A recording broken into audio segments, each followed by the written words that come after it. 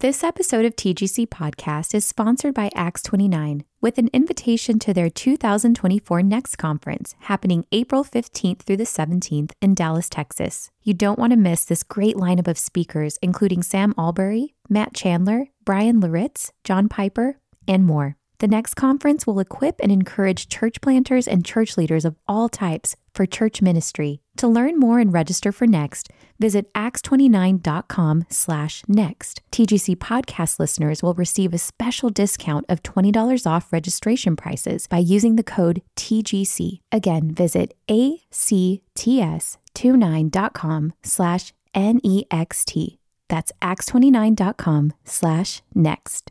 This episode of TGC Podcast is sponsored by Lifeway, publisher of The Sermon on the Mount Bible Study by Jen Wilkin. In this 9-session study, Wilkin invites readers to examine and learn from Jesus' longest recorded message and challenge themselves to think differently about what it means to be a follower of Jesus. With your purchase, you'll also receive access to this study's video sessions. Get your copy today at lifeway.com/Sermon on the Mount.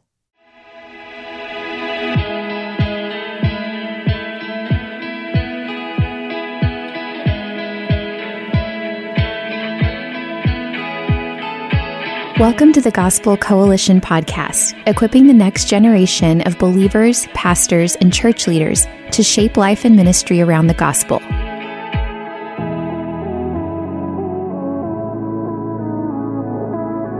On today's episode, you'll hear a message from Megan Hill on how to teach your kids to love the local church. This message was originally given at TGC's 2021 Women's Conference. Welcome. It's so good to see all of you here today. Isn't it glorious to be gathered with our sisters in Christ and have this opportunity to together look at some of the truths from God's Word and worship Him together. My name is Megan Hill, and this session is called Teaching Our Kids to Love the Local Church. We want our kids to love Jesus, right? If you are here in this room or if you're joining on the live stream, you're here probably because you want your kids or your grandkids or the kids in your Sunday school class or your nieces and nephews, you want them to love Jesus. And, we want them to flee to Christ and we want them to follow Him and we want them to set their hearts and their hopes on Jesus. And to help them learn to love Jesus, we do lots of things. As we have opportunity, we pray for them. We talk to them about Jesus. We read the Bible with them, right? We sing songs of praise with them. We point them to the cross when they sin. And we tell them how Jesus has changed our own lives and hearts and how precious He is to us. Now, we don't do any of those things perfectly, but fundamentally, everyone here wants their kids to love Jesus. And so, as we'll see today, this means that we also want them to love the church. Today, we're going to talk about helping kids to love the local church. But before we get into the specific ways that we can do this, it's important for us to take a minute to acknowledge that loving the church is an essential part of loving Jesus. I'm going to read to you from the book of John. These are some of Jesus's words. And in John chapter 13, beginning in verse 34, John says, "A new commandment I give you, that you love one another. Just as I have loved you, you also are to love one another. By this, all people will know that you are my disciples if you have love for one another." If Jesus has loved us, and He has, right? And if we love Him and follow Him, and we do, then He says we must love one another. We must love worshiping Him alongside His people. We must love the particular people that He has put in our particular churches. In short, to love Jesus, we must love the church. John picks up on this theme a little bit later in one of his epistles in 1 John. And in 1 John 4:7, John writes, Beloved, let us love one another, for love is from God, and whoever loves has been born of God and knows God. So here we see that our love for Christ and our love for the church are bound up together. They can't be separated. Loving our Christian brothers and sisters is one way we know that we truly love God. And as we love the church, the body of Christ and the place where his presence is promised, then we actually grow in love for Jesus too. This is not love in the abstract, right? This is love for a particular group of believers that we worship alongside every Sunday with all of their idiosyncrasies and warts and ordinariness and the things that rub us the wrong way and the things that we just love about them. This is love for these particular people, and it's a love that's expressed in particular, specific, practical, embodied, enacted ways. And so when we call our kids to love the church, we're not calling them to love the church even in some sort of intellectual sense.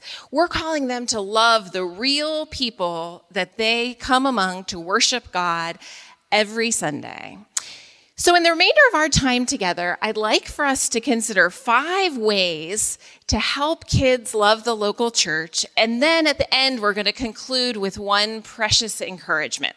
So the 5 things are, first, acknowledge kids' experiences. I'm a Presbyterian, so I have to say the points out first. Acknowledge, but I don't have 3, so maybe I'm not a very good Presbyterian. But first, acknowledge kids' experiences. Second, remove practical obstacles. Third, teach kids that church is good. Fourth, affirm kids' kingdom value. And fifth, invite kids' participation.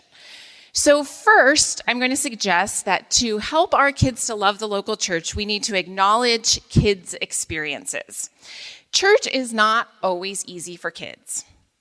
And it's fine for us to acknowledge that. In fact, it's good for us to acknowledge that. If they're young kids, church seems boring or restrictive, right? I have to sit still. I have to be quiet and listen. If they're teenagers, church seems boring and restrictive. It's too much like school. There are other things I would rather be doing. And we can hear these concerns that our kids have. And honestly, we can even sympathize, right? There are times that each one of us has thought, oh, church, right? So we can understand that church is not always a comfortable or an exciting place to be. So listening to our kids' experiences and even sympathizing with them as we can, it helps us to understand what their opinion of the church is, what they're actually experiencing in the church. And that then helps us to our second thing, which is removing practical obstacles. Once we've heard their concerns, we can evaluate the underlying issues, right? It's really hard to hear from your kids, I don't like church. I don't want to go to church. Oh man, do we have to go? Whether it's a toddler or a teen, that can be a really painful thing for us to hear, especially if, as we've said, we want our kids to love Jesus. But once we've heard those things, then we can move a little deeper and understand why it is that they feel that way. And then we can seek to help. And the truth is that sometimes our kids are saying, I don't want to go to church for reasons that are not necessarily spiritual. And oftentimes they're really fixable problems. And you and I understand that too, right? We have come up with certain coping mechanisms maybe to help us. We wear comfortable shoes to church, or we put dinner in the crock pot ahead of time, or we drink a cup of coffee so we don't fall asleep.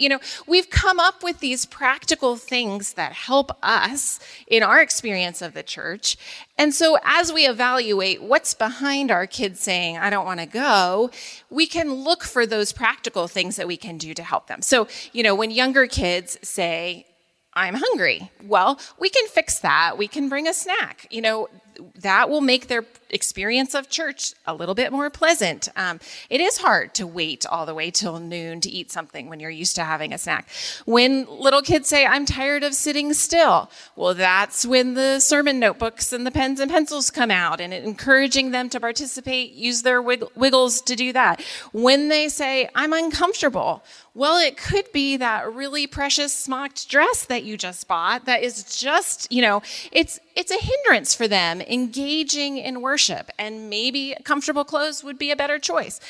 Older kids, and I have both teenagers and little ones, but older kids, it's a little bit different, but they also have practical concerns. Sometimes it's, I'm tired, right?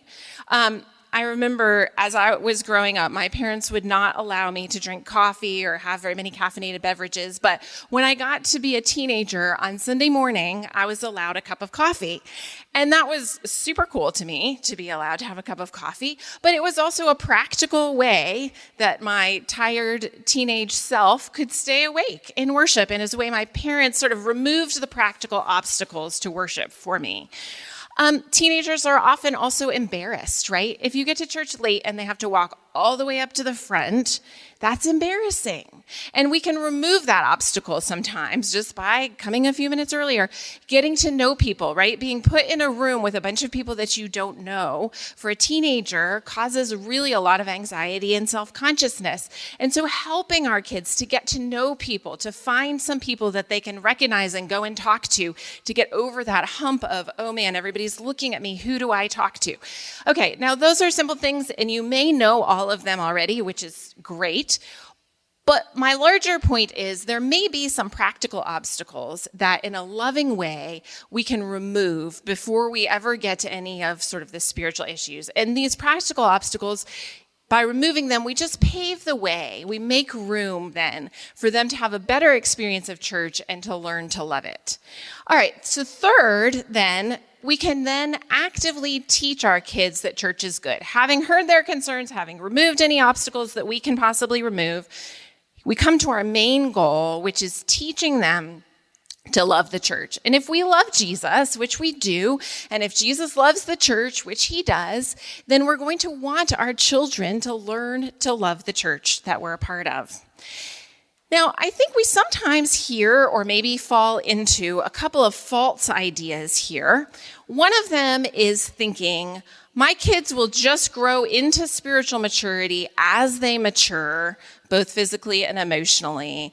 They may not love the church now, but they will eventually, and it will probably just happen as they grow up. Okay, that's one false idea that I think we sometimes can fall into. The other one, I think, is thinking, if I want my kids to love the church, I should find a church my kids love.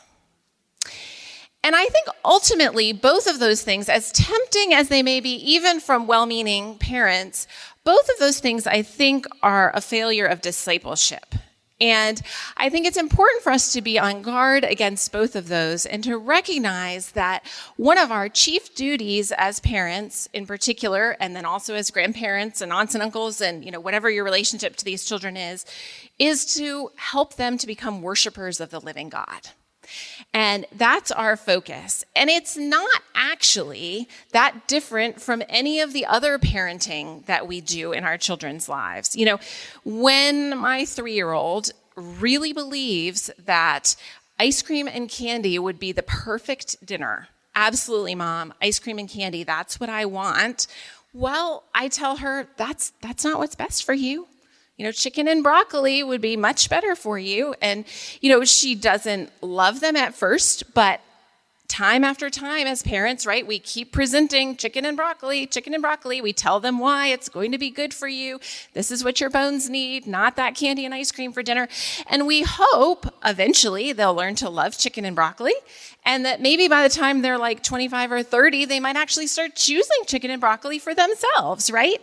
And that's sort of, that's discipleship at the dinner table. Well, we also have discipleship at church. And we take it very seriously that helping our children to see what's good and helping them to learn to love what's good is in large measure our responsibility. With the help of the Holy Spirit, absolutely. But just as seriously as we take our kids' nutrition, we take their spiritual development.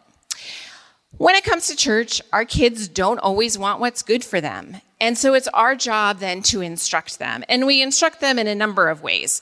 We set an example by our own attitudes and actions, right?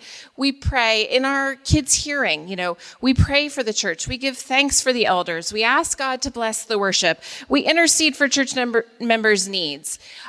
We prepare for worship. We express to them, I can't wait till Sunday and we get to go worship with the church, or I can't wait till we get together with our Bible study group, or, I'm really looking forward to the prayer meeting this week. We express and prepare our own hearts, and we let our kids in on that excitement and that anticipation. And we rejoice, right? As we're leaving worship, as we're leaving Bible study, as we're leaving a small group, we talk about the things that the Lord has taught us and the way that he's changing us. And our own genuine love for the church, imperfect, yes. Failing so many times, yes. But our own genuine, sincere love at the heart for the church is going to be a compelling testimony to our kids. And then we can invite them to share. What are the blessings? What did you hear in this sermon? What did you learn in Sunday school? What new friends did you make? And we invite them to share in some of that excitement. Beyond that, we help our kids to understand worship. We explain what it is that we do. When we have young kids, whether it's whispers in the pew or beforehand, we show them that worship is our chance to hear God speak to us. When the word of God is read out, when the pastor preaches, we're hearing God speak to us, and it's our chance to speak to God. And when we pray and when we sing, that we have this opportunity then to speak to God. We explain why we do these things. Whatever a 4 or a 14-year-old might assume, worship is something that God has designed, that God instituted, that God commands, and we worship him according to his word. And so God commands us to gather for worship. And we can turn to Hebrews 10 and we can show them God's the one who tells us to come. God's the one who commands us to sing praises together in Colossians 3. God's the one who tells us to listen to preaching in 1 Thessalonians 2. God's the one who tells us to pray together in Ephesians 6. God's the one who tells us to give generously in 2 Corinthians 9. This is not something mom and dad thought up. This isn't even something the people in this church thought up. God was the one who thought it up. He sets the agenda for our worship, and we worship in obedience to him. Now, part of understanding worship is helping our kids to practice worship. Family worship, I think, plays a huge role in that as preparation, as practice, just a time in your family daily, if possible, to read the Bible, to sing songs, to pray, to help them get used to the things that we do in worship. Deuteronomy 6:7 is God's command to the people of Israel. And he says, you shall teach them, meaning the words of the Bible, the words of God's law, you shall teach them diligently to your children and shall talk of them when you sit in your house and when you walk by the way and when you lie down and when you rise up. Think of this. This is practice. This is making the word of God, making worship a daily, moment by moment part of your life so it's familiar to your children. In family worship, your kids practice listening to the Bible being read. They practice following along. You tell them, when the pastor's preaching, you have your Bible open, look and see if what he's saying is true. Make sure that he's saying what's true from the word. See what questions you have. See what things you wonder about, and we'll talk about them afterwards. Practice singing in your families. So I have a 3-year-old who can't read. And so for us, singing is a way to teach songs. I also have these teen and preteen boys for whom singing is mortifying. Their voices are cracking all over the place. It's hysterical. I try not to laugh, but the good thing about singing every single day in our family is that it's not quite as mortifying if you do it every day.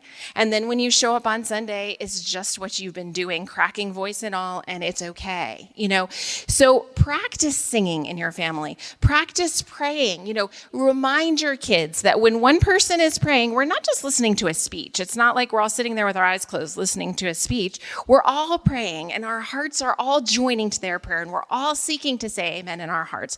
Encourage them in that. So we train them. What is worship? What are we doing? We help them get used to it. We practice it. And then we use every opportunity, as we're reading the scriptures anyway, to show them that being a part of the local church is essential to the life of the believer. You know, when we look at Adam and Noah and Abraham in the scriptures, we notice, right, they all worshiped with the rest of God's people. You know, Adam and Eve were the first congregation, and Noah and his family and Abraham and his family, those were churches or precursors to the church. They were groups of God's people who are worshiping him together.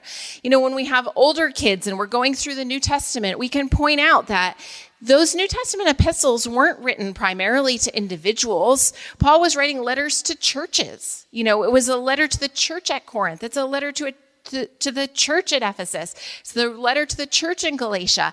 And so the commands and the exhortations that we find there, those are commands for the whole church. You know, when Paul says pray without ceasing, he's writing to the whole church. He's saying, as my Mississippi friends would say, all y'all pray without ceasing, right? Together, all of you come and do this. Or pursuing holiness, you know, when Peter writes, be holy for I am holy. Well, Peter is saying all of you together as the church do this. So with our kids, we can point out these things. These books of the Bible, they were written to the church. These are commands to the church. The church is central in Scripture.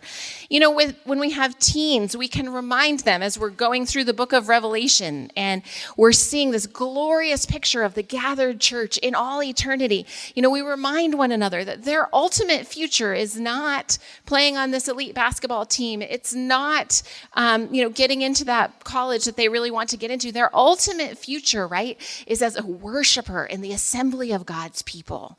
And what we're doing now is practice. It's a foretaste. It's a participation in that heavenly worship. And then I think another thing that we do as we teach our kids that the church is good is that we remind them that the church people are their people. A few years ago, we swapped houses with another family for a summer, and we went and lived in their house. They lived in the UK, and they came and lived in our house, and it's super fascinating to go and live in somebody else's house. I'm sure they were fascinated by my house too, but one of the things that really struck me about this house in this family is that on every wall of the house, they had a family picture of some kind.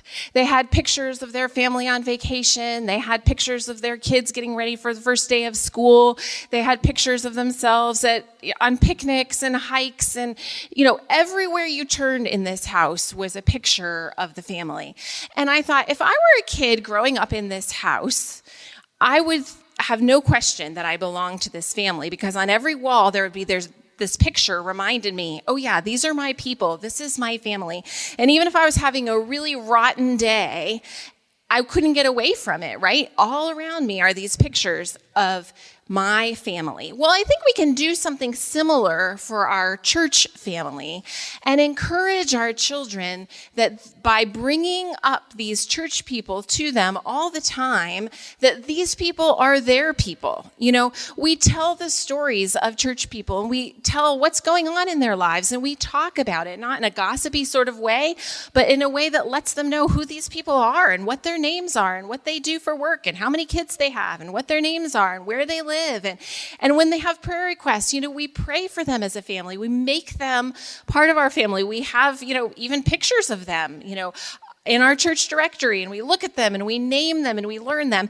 In one of John's epistles, he wrote a command that's one of my favorites in all of Scripture, but he says, greet the friends each by name.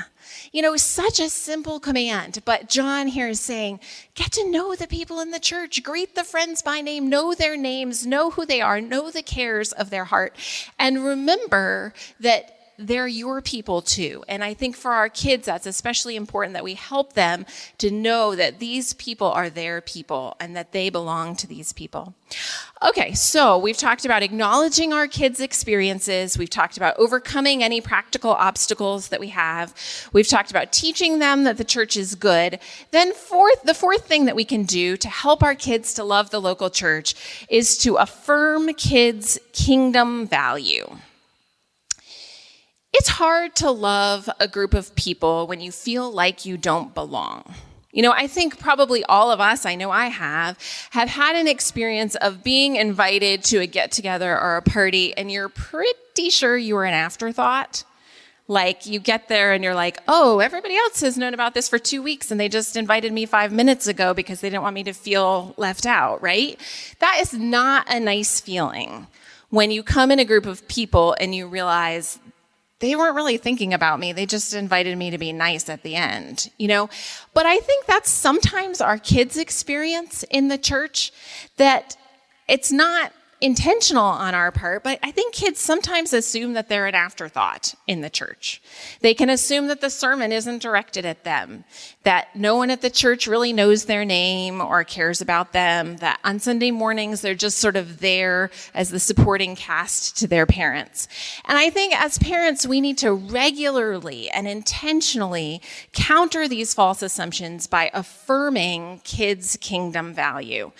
I want to show you from some familiar passages how Jesus felt about children in the church.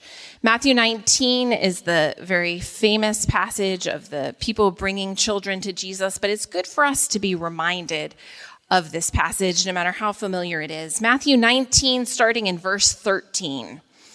Then children were brought to him, that is Jesus, that he might lay his hands on them and pray.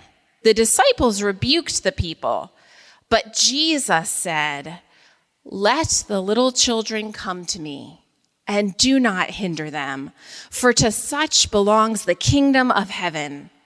And he laid his hands on them and went away. Jesus wants little children to be part of his kingdom. And he's willing to overcome all kinds of obstacles so that they would come among his people and worship him. Jesus thought kids had kingdom value. And then there's another story from the life of Christ, just a few pages over. This is the Palm Sunday passage, the triumphal entry. Maybe you read this a few Sundays ago in church, I don't know. But Matthew chapter 21, kids appear again and Jesus interacts with them. So Matthew chapter 21, starting in verse 9. And the crowds that went before him, that is Jesus, and that followed him were shouting, "Hosanna to the Son of David. Blessed is he who comes in the name of the Lord. Hosanna in the highest." And when he entered Jerusalem, the whole city was stirred up, saying, "Who is this?" And the crowd said, "This is the prophet Jesus from Nazareth of Galilee." And then skipping ahead to verse 15, "But when the chief priests and the scribes saw the wonderful things that he did, and the children crying out in the temple, 'Hosanna to the Son of David,' they were indignant.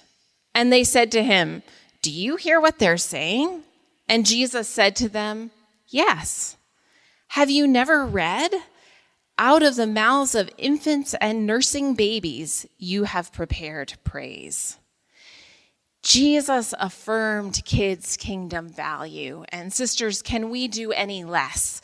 Children are not an afterthought to the party. They're not a last-minute invitation into the church. They are those whom Jesus wanted to come and wanted to welcome.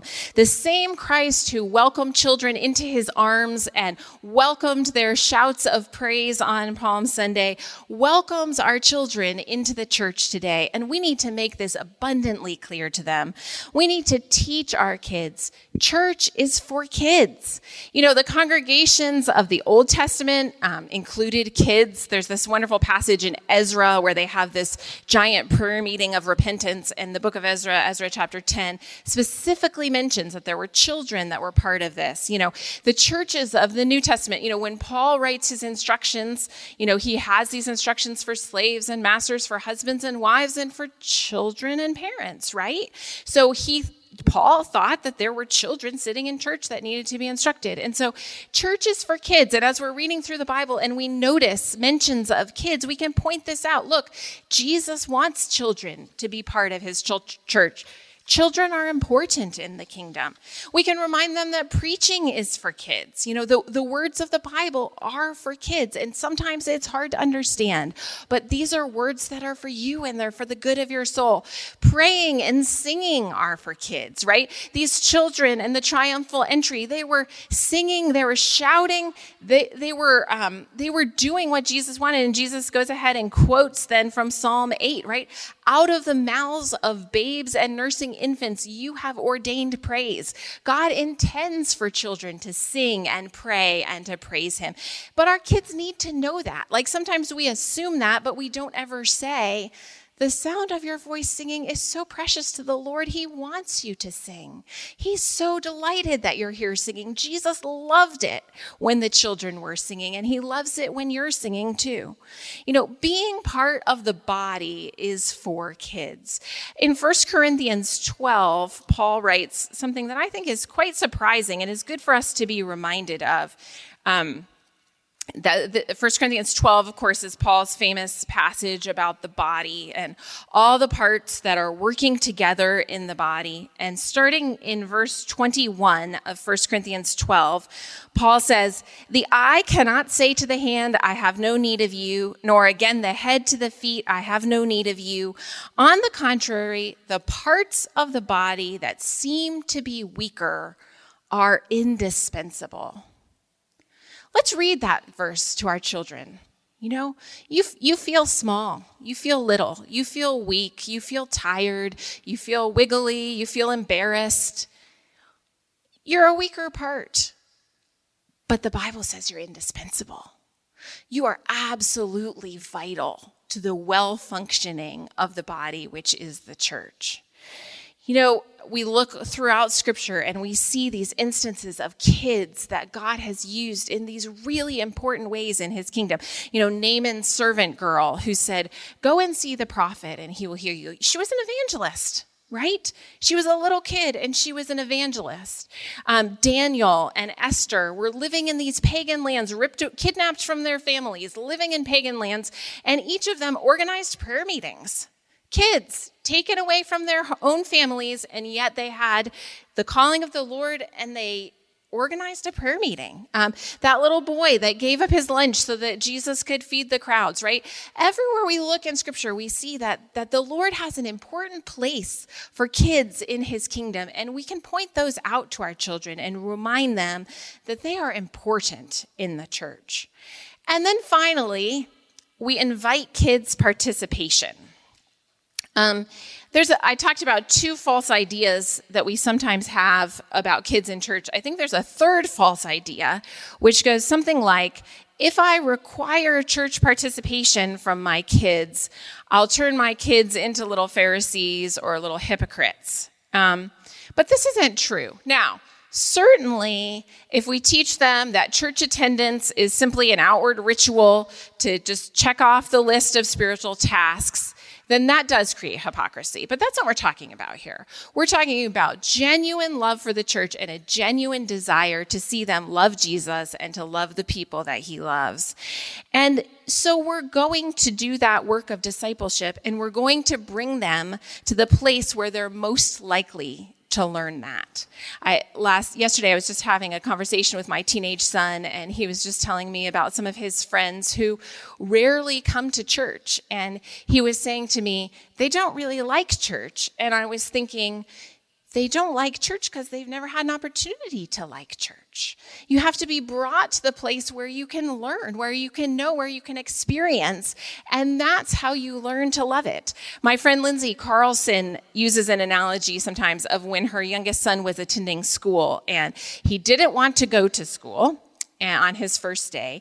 And so his dad physically carried him, kicking and screaming, into the classroom and plopped him down in the desk. Now, Dad was not being harsh. Dad was not being unloving. Dad wanted their son to learn and even to love learning. And he knew that the best place for him to do that for that year was in this classroom at this desk.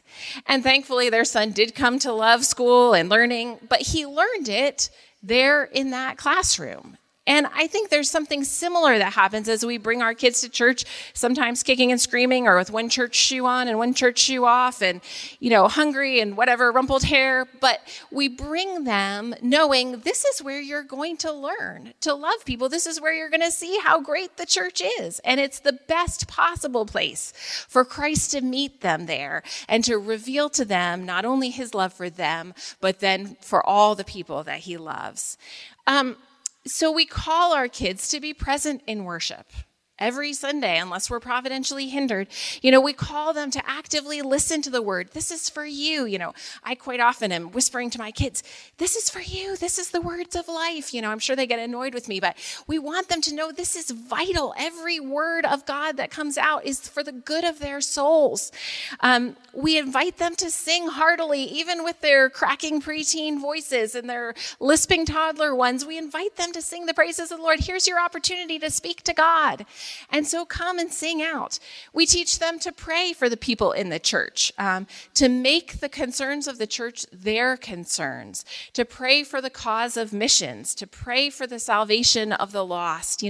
One of my sons, when he was younger, we pray through the countries of the world. We use a book called Operation World, and we pray through the countries of the world. We pray for the salvation and the work of missions there. And he just fixated on Bosnia and Herzegovina. And that was his country. And probably from the time he was about 3 till the time he was about 6, every day we prayed that God would send his spirit and would save people in Bosnia and Herzegovina. And someday I'm going to be in heaven and I'm going to meet people from Bosnia and Herzegovina that he prayed that they would come to Christ. And I'm going to say, here, have you met my son? He's the one that prayed that you would know Jesus. And so we knit our children's hearts to the cause of Christ and to the cause of his church in the world by inviting them to pray and to contribute their prayers to the work that God is doing in this world. And then we also call them to serve in the church. Our church has a cleaning rotation. So each family in the church has to clean the church on a Saturday, twice a year, I think it is, that we go. And when we first came to the church about 6 years ago, we went for our first cleaning, and the elder who sort of oversees the cleaning, he met us there to teach us where the mops were and what the brooms were and what we should do and what the tasks were and all that. But before we got down to the where's the Windex, he took my kids aside and he said to them, this doesn't seem like important work. Here you are on a Saturday cleaning the church. This doesn't seem like important work, but it's very important work. And he said to them, this is how we serve Christ. If we didn't do this, we wouldn't be able to worship on Sunday. There would be so much trash in this building, we couldn't worship here. And so cleaning the church is a way to serve the Lord. And I so appreciated him just taking my children aside and affirming that they could contribute, they could serve the church in a very simple way, mopping the bathrooms, but it was a way that they were serving the Lord. Our children can visit church widows with us, can come along with us as we visit and learn to express concern for those who are alone. They can give coins from their piggy banks to support gospel missions. They can wipe tables, they can mop floors, they can pick up trash, they can smile and make friends. And all of those things are participating, serving in the church. It's interesting how there is this relationship, right, between love and service. And as we seek to grow in love for somebody, as we serve them, then that increases the love in our hearts for them. You may have seen that in your own marriages, in your parenting, with your children, with friends, with coworkers. As you make an effort to serve, the Lord actually uses that and stirs up love in your hearts. And we can do that with our children. Come on, come help me do this. Come visit this person. Let's pray for that, And as they serve, that's often what the Lord uses to knit their hearts to the church and to stir up love for it. Now, I wish I could tell you that these 5 things will take immediate effect in the life of your kids. They might, but again, they might not. Right? And so we look for the help of the Holy Spirit. And I'd like us to conclude our time here with just a word of encouragement, because if you're anything like me, you hear these things and you think, oh man, I do that so imperfectly, and I have failed so many times, and I know I should do those things, but I don't do them very well, and this seems like a really big task. Well, we started this session talking about Jesus, and I'd like to end it by pointing you to Jesus. Because when we undertake to train our kids to love the local church, we have an ally, Christ himself. I want us to look for a minute at one of Jesus's prayers. It's what we know as his high priestly prayer, which is in the book of John and John chapter 17. And so Jesus is praying, and he prays for himself, first of all, and this work of the cross that he's about to do. And then he turns and prays for his disciples who are there. And then he extends that and prays, as it were, into the future for all of his people. And so in John chapter 17, starting in verse 20, this is Jesus praying, and Jesus says, I do not ask for these only, meaning the disciples that were right there, but also for those who will believe in me through their word, meaning all of us and for generations to come. Verse 21, that they may all be one, just as you, Father, are in me and I in you, that they also may be in us, so that the world may believe that you have sent me. The glory that you have given me, I have given to them, that they may be one, even as we are one. I in them and you in me, so that they may become perfectly one, so that the world may know that you sent me and loved them even as you loved me. Father, I desire that they also, whom you have given me, may be with me where I am, to see my glory that you have given me, because you loved me before the foundation of the world. O righteous Father, even though the world does not know you, I know you, and these know that you have sent me. I made known to them your name, and I will continue to make it known, that the love with which you have loved me may be in them, and I in them. Sisters, as you day by day, Sunday by Sunday, seek to show your kids how good it is to love God's people and to worship alongside them, you have an advocate in the heavenly places. 2,000 years ago, Jesus prayed that his people would be one, even as the Father and the Son are one. Jesus prayed that his people would love one another with the same love that the Father and Son love one another. And even now, Jesus is praying that the children in his kingdom, and I trust many of our children, would love his church. And what the Son asks, the Father always grants. Take courage, sisters. Christ is at work in you, and he is at work in your children. Let's pray. Father, we thank you so much for sending Jesus. It is the great desire of our hearts that our children would know and love Jesus, even as we know and love him, and even more. Lord, we pray that our children might love what Jesus loves, that they might love the church that Christ has purchased with his own blood, and that it might be the great delight of their heart to worship alongside your people and to serve him. Lord, we pray that you would change our hearts, our children's hearts, Lord, the hearts of all the children represented in this room, that they might look to Christ, that they might flee to him, that they might find new life in him, and then that they would love the people that he loves. Lord, we thank you for all of these things, and we pray them in Jesus' name. Amen. Thanks for listening to today's episode of the Gospel Coalition podcast. Check out more gospel-centered resources at thegospelcoalition.org.